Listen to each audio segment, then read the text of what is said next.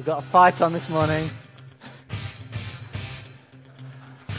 And some nice intro music for people handing out Bibles. If you'd like to follow where we're going to be going this morning and you don't have a Bible in front of you, then please put your hand up and somebody will kindly pass a Bible to you.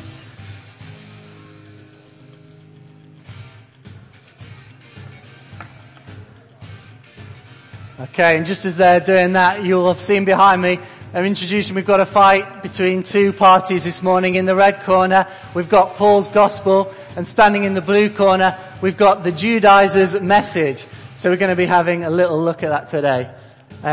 Okay, thank you very much. We're going to be looking at the book of Galatians, or a theme running through it today, this morning. But we're going to start round one of our fight this morning, based in Acts. And you can turn to it if you want, but you don't need to refer to it directly. But throughout Acts chapter 13, verse 13 through to chapter 14, we see Paul preaching the gospel around this area called Galatia. And what he's doing there is he's just been, for the first time, laying the foundations of the gospel to the churches in that area. It's now known as Turkey. And some of the places that you'll see listed in there include the Pisidian Antioch, Iconium, Lystra, and Derbe. And this is what the message that Paul preached in that area, that you can see in Acts chapter 13 and verse 38. And he walks them through the Old Testament and explains that to them before saying this: "My brothers, I want you to know that through Jesus the forgiveness of sins is proclaimed to you. Through him, everyone who believes is justified from everything you could not be justified from by the law of Moses." I read that again. Through him, everyone who believes is justified from everything you could not be justified from by the law of Moses. This message of freedom had a huge effect on the people in the area, and we see this through various accounts, and I'll just quickly list them now. So in 1342, it says, the people invited them to speak further. It says that the next week, the whole city gathered to hear the word of the Lord. We also hear it described that the word of the Lord spread throughout the whole region. A man in Lystra who was crippled from birth was healed. He jumped up and he began to walk. In Derbe, it says that they won large numbers of disciples. And it also reports that they appointed elders in each of the churches in the various cities that they visited, that Paul visited preaching the gospel to. The effect of the message of Jesus was massive. People were saved, people were healed, and churches were started. However, the Judaizers didn't like it. They fought back. And in chapter 13 of Acts and verse 45, it says, they were filled with jealousy and talked abusively against what Paul was saying. Paul, however, had his guard up. He's not taken by surprise, and he warns the believers from the prophet Habakkuk, and he says in chapter 13 and verse 41, "Take care that what the prophets have said does not happen to you. Look, you scoffers, wonder and perish, for I am going to do something in your days that you would never believe, even if someone told you." Paul knew that some wouldn't believe. And whilst Paul is dominating the fight at this time, there is a small number of unbelieving Jews who throw some damaging blows. These Judaizers, as the term I'm using, this term for them basically means that they were determined that the believers, and in particular these new believers in Galatia, should become also like Jews. They believed if someone was to be a part of God's people, then they also needed to operate and be like a Jew. And being part of a Jew meant taking on some of their practices, taking on their nationality. And also it didn't really affirm their status that they felt they had, the things that Paul was preaching.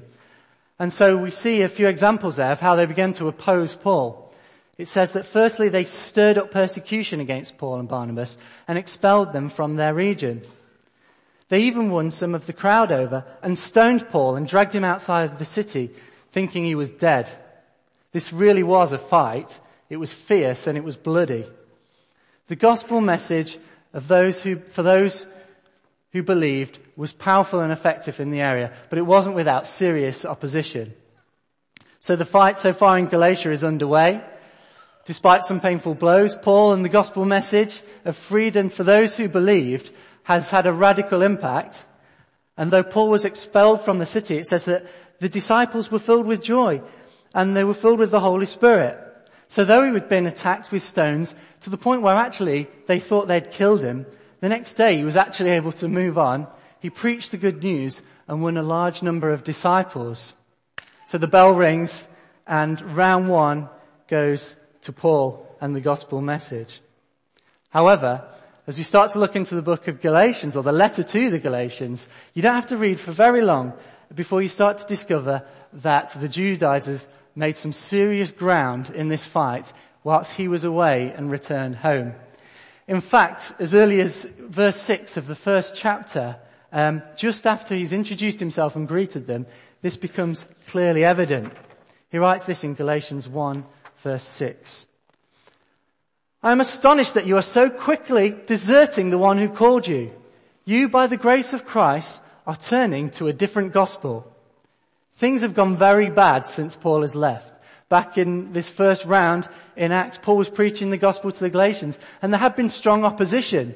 They'd been confronted, but ultimately, this gospel message had been effective and new churches had been established. How is it then that now the Galatians are in a state where Paul can accuse them and say that they're turning away from God and that they're following another gospel? Again, we read Paul strongly admonishing them in Galatians chapter 3 for the damaging work of the Judaizers. And it's this scripture in particular that I want us to focus on this morning as it summarizes this fight that's going on well, although you'll see these themes repeated throughout the entire book. So we're going to read Galatians chapter 3, verses 1 to 5. 3, 1 to 5. You foolish Galatians, who has bewitched you? Before your eyes, Jesus Christ was clearly portrayed as crucified. I would like to learn just one thing from you. Did you receive the Spirit by observing the law, or by believing what you heard? Are you so foolish? After beginning with the Spirit, are you now trying to attain your goal by human effort? Have you suffered so much for nothing, if it really was for nothing? Does God give you His Spirit and work miracles among you because you observe the law, or because you believe what you have heard? Had you been around at the time, you may have wondered, what's all the fuss about? I mean, sure, there are some people amongst them who started to change the type of food that they ate. And yes, some of them were getting circumcised. But at the end of the day, are any of these things really that bad in of themselves? They're just actions, and these are the things that the Jewish people had done for hundreds and hundreds of years before then. And Jesus himself, he came from the Jewish people. You can imagine them saying, we're convinced that Jesus is the Son of God and was raised from the dead. If we're now being told that we also need to go along with a few Jewish practices and a few extra laws and additional actions, well, it's not particularly a big deal. And yet, Paul's calling them foolish and he's calling them bewitched. And furthermore, he's saying that he's astonished that they've abandoned God. You could imagine their response. Whoa, whoa, whoa, abandon God? There's just been some guys that have come along since you've left and they've been showing us that now we're Christians. There's some Jewish laws that we've got to keep hold on to. After all, the Jews have always been God's people and now we're part of God's people. So surely we also need to become like them. And admittedly, at a glance, it doesn't seem like things are all that bad. Or at least not so bad for him to call them foolish and to wonder who's bewitched them. And he's accusing them. I mean, isn't it a bit over the top? Couldn't Paul have been a little bit more inclusive? Did he really need to be so angry with them? Well, in fact, something had gone very wrong. Where previously the believers had stood up to opposition, now a much more subtle tactic has been reaping severe consequences amongst the believers in that area. The Galatians have been duped into giving up on Jesus and the gospel. They'd not stopped believing in Jesus, which was the main thing, sure, but Paul could have maybe tolerated them. No. The problem is that actually they were no longer putting their trust in Jesus.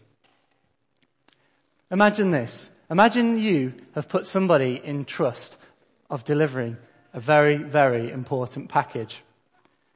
This actually happened this year on the 7th of July to a guy named Zachary Franklin from Windsor.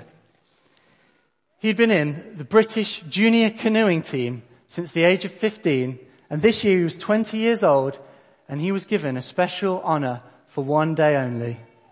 The Olympic Committee and the hopes of thousands of athletes, millions of Olympic fans around the world, his family, his friends, and all those lined up to watch what he was about to do, put their trust in him to carry the Olympic flame. This torch, having been lit back in Olympia, had travelled round Greece for 7 days, and it had been brought over to the UK, and it had circled the full length and breadth of Great Britain, all the way across, even into Ireland, and it's travelled for 49 days, and now it lay in his hands.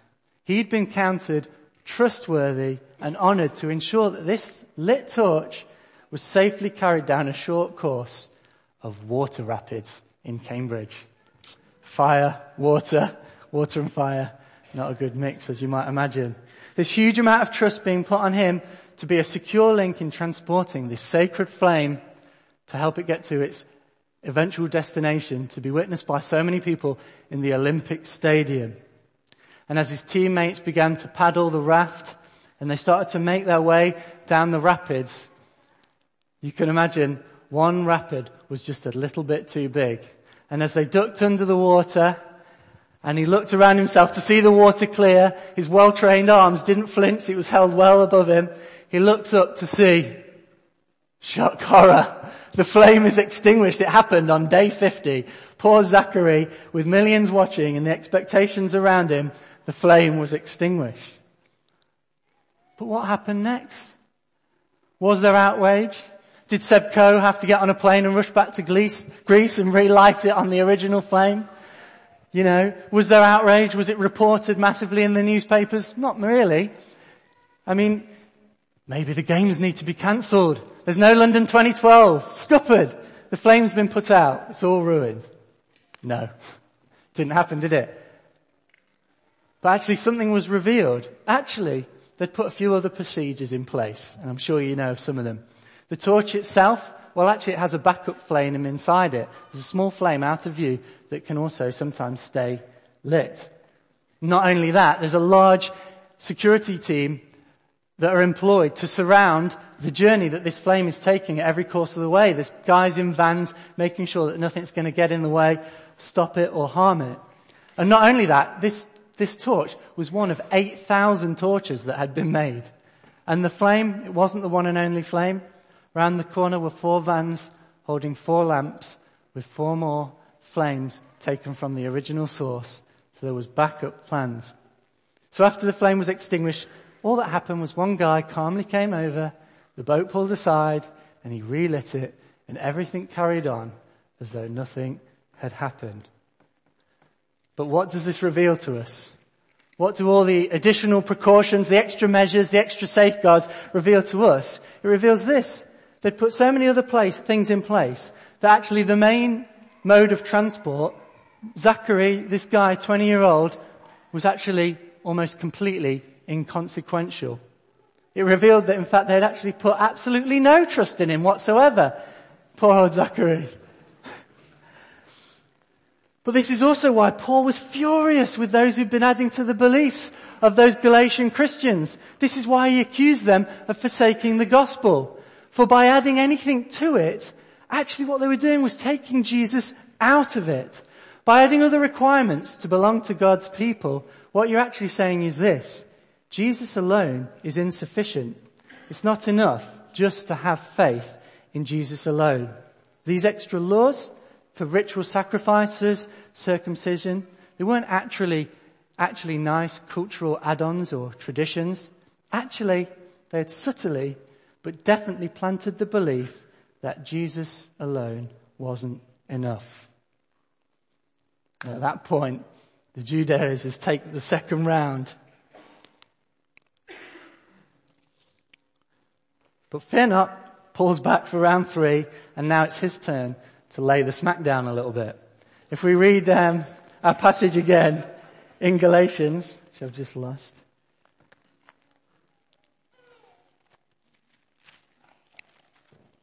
Galatians chapter 3 again, verses 1 to 5. You foolish Galatians, who has bewitched you? Before your eyes, Jesus Christ was clearly portrayed as crucified. I would like to learn just one thing from you. Did you receive the Spirit by observing the law or by believing what you had heard? Are you so foolish? After beginning with the Spirit, are you now trying to attain your goal by human effort? Have you suffered so much for nothing, if it really was for nothing? Does God give His Spirit and work miracles among you because you observe the law or because you believe what you have heard? And it's that phrase, do you receive the Spirit by observing the law or by believing what you heard? Or in other words, how did your salvation first come about? Paul is taking them right back to the beginning and he's given them two options to answer his question. One, were you saved by keeping the Jewish laws? Or two, were you saved by believing in Jesus? And Paul would have known that they would have full well known the answer to that question, which is why he said Jesus has been clearly portrayed. Paul's preaching was always gospel-centered around the fact that you are justified by faith. And this word justify, I'm sure you've maybe heard it before, that it can be easily remembered the definition by justified sounding like just as if I'd never sinned. Or in other words, being in right standing with God comes through believing and trusting in Jesus. So let's run through a few examples of Paul's gospel and how it's centered so much on this. I'm going to read a few references now, so you may not want to flick to all of them. Mike, if you can keep up, great. So Romans chapter 10 and verse 9 says, if you confess with your mouth Jesus is Lord and believe in your heart God raised him from the dead, you will be saved. For it is with your heart that you believe and are justified, and it is with your mouth that you confess and are saved. Romans chapter 3 and verse 26 states that God justifies those who have faith in Jesus. And Romans chapter 3 and verse 28 says, for we maintain that a man is justified by faith apart from observing the law. Again in Romans 5 verse 11, since we have been justified through faith, we have peace with God through our Lord Jesus Christ. And here in Galatians chapter 2 verse 16, know that a man is not justified by observing the law, but by faith in Jesus Christ. You can't get away from this in the message of the gospel. Jesus himself said it famously in John chapter 3 and verse 16, whoever believes in him shall not perish but have eternal life. And just before that in verse 15, Jesus is saying, everyone who believes in him may have eternal life. And also throughout the passages of John's gospel, it's there time and time again.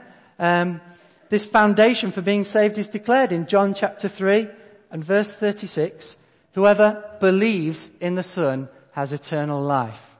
And chapter 5:24, I tell you the truth, whoever hears my words, believes him who sent me has eternal life. And then again in chapter 6 and verse 40, for my Father's will is that everyone who looks to the Son and believes in him shall have eternal life. And again in verse 47, finally, I tell you the truth, he who believes in me has eternal life. There can be no doubt that the only way to be saved is by putting your faith in Jesus. It's undeniable and it's resoundingly clear throughout the entire Bible. Having a sense of spirituality cannot save you. Trying to act and lead a moral life cannot save you. Attending church cannot save you. No other person in history that has ever existed or will ever exist can save you. No historical background can save you.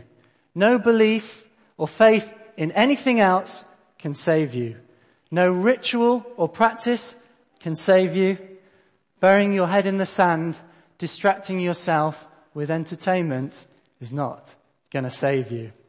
Faith in Jesus and nothing else, nothing more, nothing less is the only way to be saved and welcomed into God's presence now and forever. Faith in Jesus is the beginning of salvation for everybody, and that was the case for the Galatians, and that's the case for you and me today. And if you've never put your faith in Jesus, you can be set free. You can be set free from what the Bible calls sin. You can come to know God. You can come to become a part of His people, and you can know freedom and you can know life for eternity. You just need to stop putting your trust in yourself, in all the things that I've just listed, and you need to come to know God by putting your faith and trust in who He is and what He has done.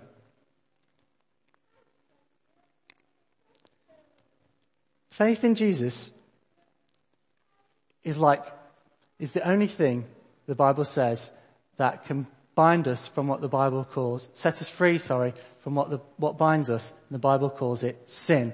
And this is not just the case then, but this has actually been the case throughout the whole of history. So the next verse in Galatians, in chapter 3, verse 6 states this: "Consider Abraham. He believed God, and it was credited to him as righteousness." Now, I'm not going to go into detail about Abraham because Mark's working through his story at the moment. But I just wanted to note this because it's a question that will often come up. The Jewish sacrificial law didn't come until after Abraham lived. And yet the Bible says he was counted as righteous in God's sight. The law came later, and it did not save people in and of itself.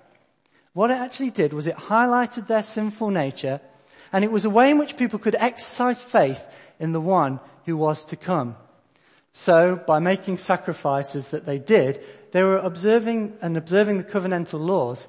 Faithful Jews were displaying that they believed God and all that He promised. They were symbolically declaring that they needed God to save them and that they needed God to make them righteous. And though Jesus had not yet come to the world, it provided them a means by which they could put their faith in Jesus, even though He'd not been revealed to them fully yet. And Paul just puts it like this in Galatians chapter 3 and verse 24. "So the law was put in charge to lead us to Christ, that we might be justified by faith."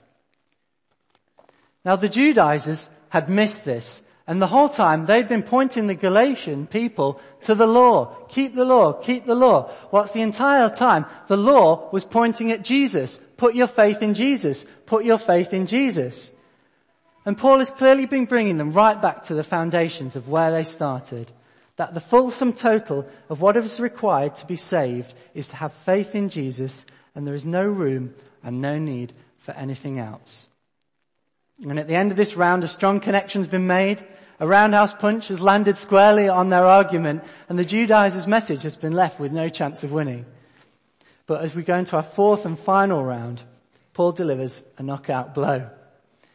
He's been defending what it is that is required for them to be saved, but now he just begins to encourage them how it is that they should now live. In Galatians chapter 3 verse 3, he says, "Are you so foolish? After beginning with the Spirit, are you now trying to attain your goal by human effort? Why, when these believers started in one way, are they going to continue in a different way?" He puts it another way in Galatians chapter 5 and verse 1. "It is for freedom that Christ has set us free. Stand firm then, and do not let yourself be burdened again by a yoke of slavery." If God sets a person free by His Spirit and by faith in Jesus, and not by human effort, why is there then a tendency for people to think, and for us to think, that our actions from then on have something to do and have an effect on our standing with God? And sure, there's an enemy who seeks to accuse us, but I think it's because it can be incredibly hard to accept the immensely generous nature of the gospel. It's scandalous how generous what God has achieved for us. Being justified by God is God declaring a legal verdict over us of not guilty, now free. He declares that over our lives when we put our trust in Jesus. And once more, no other counter-declaration or accusation can ever stand against it. It's a bit like somebody who's previously been in prison for many years. They're a convicted, guilty criminal being released from prison. The sentence has fully been served, and no longer the previous restrictions of a prison cell are in place anymore. They've been let out. Being justified by God It's not a change in our internal condition. That comes later. It's an external verdict regarding our status. A judge has declared over us not guilty. And he's moved us out of a position of being in a prison cell, and he's moved us out of it never to return. And like Susie's reminded us, it's got nothing to do with the gift that we bring. When you put your faith in Jesus, God declares you free from sin, not guilty in his sight, just as if you've never sinned. And though emotions and doubt may come to us at times, this cannot and will not change the position we're in. It does not move us out of the legally free position that God has put you in. However, as a prisoner, now become a free citizen, free to roam, free to go where you please, led out of the front gates. There's nothing underhand about it. It can be difficult at first to live as though we are totally free. Somebody let out of prison, they can choose to live their life in freedom, or they could choose to mimic their previous life in captivity and live as closely to it now in freedom as possible. So they might choose to have their meals at exactly the same time as when they were served at prison. Or they might stick to just the same type of food that they were used to being given there. Or you could choose to never leave your house and just stay in that restriction. Or they could choose to embrace and make full use of the freedom that they've now been given. And this is what Paul is encouraging us to do. He says in verse 3 of that chapter, after beginning with the Spirit, are you now trying to attain your goal by human effort? And then in verse 5, he says, does God give you the Spirit and work miracles among you because you observe the law or because you believe what you have heard? He's saying to us, you weren't saved by your own efforts. So now, don't try to live based on your own efforts, like you're still in captivity, but live by the Holy Spirit. As those set free by God, it's vital that we live our new lives in freedom, led by the Holy Spirit. So, if you we heard about the Galatians in round 1 back in Acts, if you've heard that the gospel of Jesus Christ, you've heard this gospel that he was crucified and he was raised to life, and if you, despite whatever changes and opposition this may create, choose to put your faith and trust in Jesus, and if you, having now been justified, are now made right with God by his declaration, what are you going to do now? Are you going to keep trying to earn what has already been achieved by God? Or are you going to live in your new life of freedom, released from captivity into freedom by the Holy Spirit? I urge us to live by the Holy Spirit, just as Jesus, who saved us, also lived by the Holy Spirit. And I just want to leave us with these 3 kind of questions, really, 3 examples, very briefly, of Jesus being lived by the Holy Spirit. And maybe it's something that you can take time to consider. Maybe it's something that you might ask one another in your core groups. Firstly, Jesus was declared to baptize with the Holy Spirit.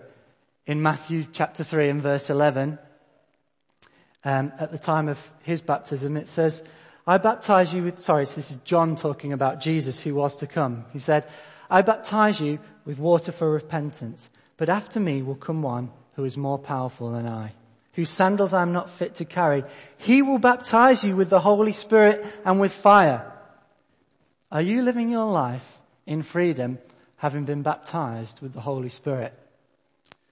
Secondly, John states that at Jesus' baptism in John chapter 1 and verse 32, then John gave this testimony, I saw the Spirit come down from heaven as a dove and remain on him.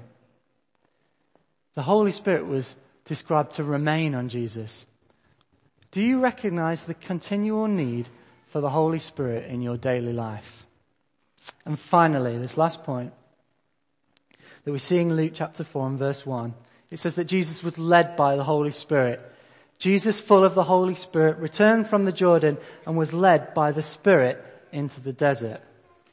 Jesus baptizes with the Holy Spirit. Jesus continually knew the Holy Spirit.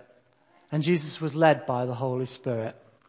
And I just want to encourage us in our new lives of freedom achieved by God to go forward, not trying to do what Jesus has already done, but to live by the Spirit. Okay, let's pray.